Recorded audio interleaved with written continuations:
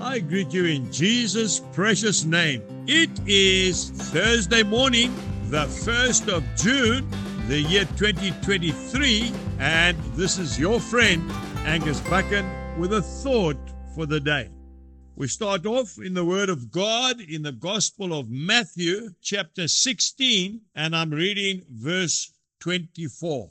Then Jesus said to his disciples, "If anyone desires to come after me, let him deny himself and take up his cross and follow me." The Lord is calling us, you and I, to a life of self-denial.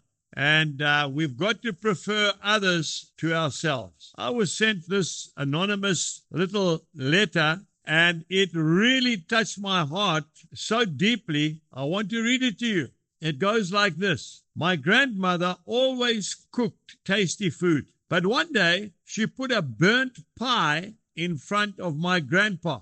Not just a little burnt, but black as coal. I waited to see what my grandpa would say, but he just ate the pie and asked how my day was. Then I heard my grandmother apologize to him for his dinner. I'll never forget his response. "Dear, I like your pie." Later, I asked him if he had told the truth.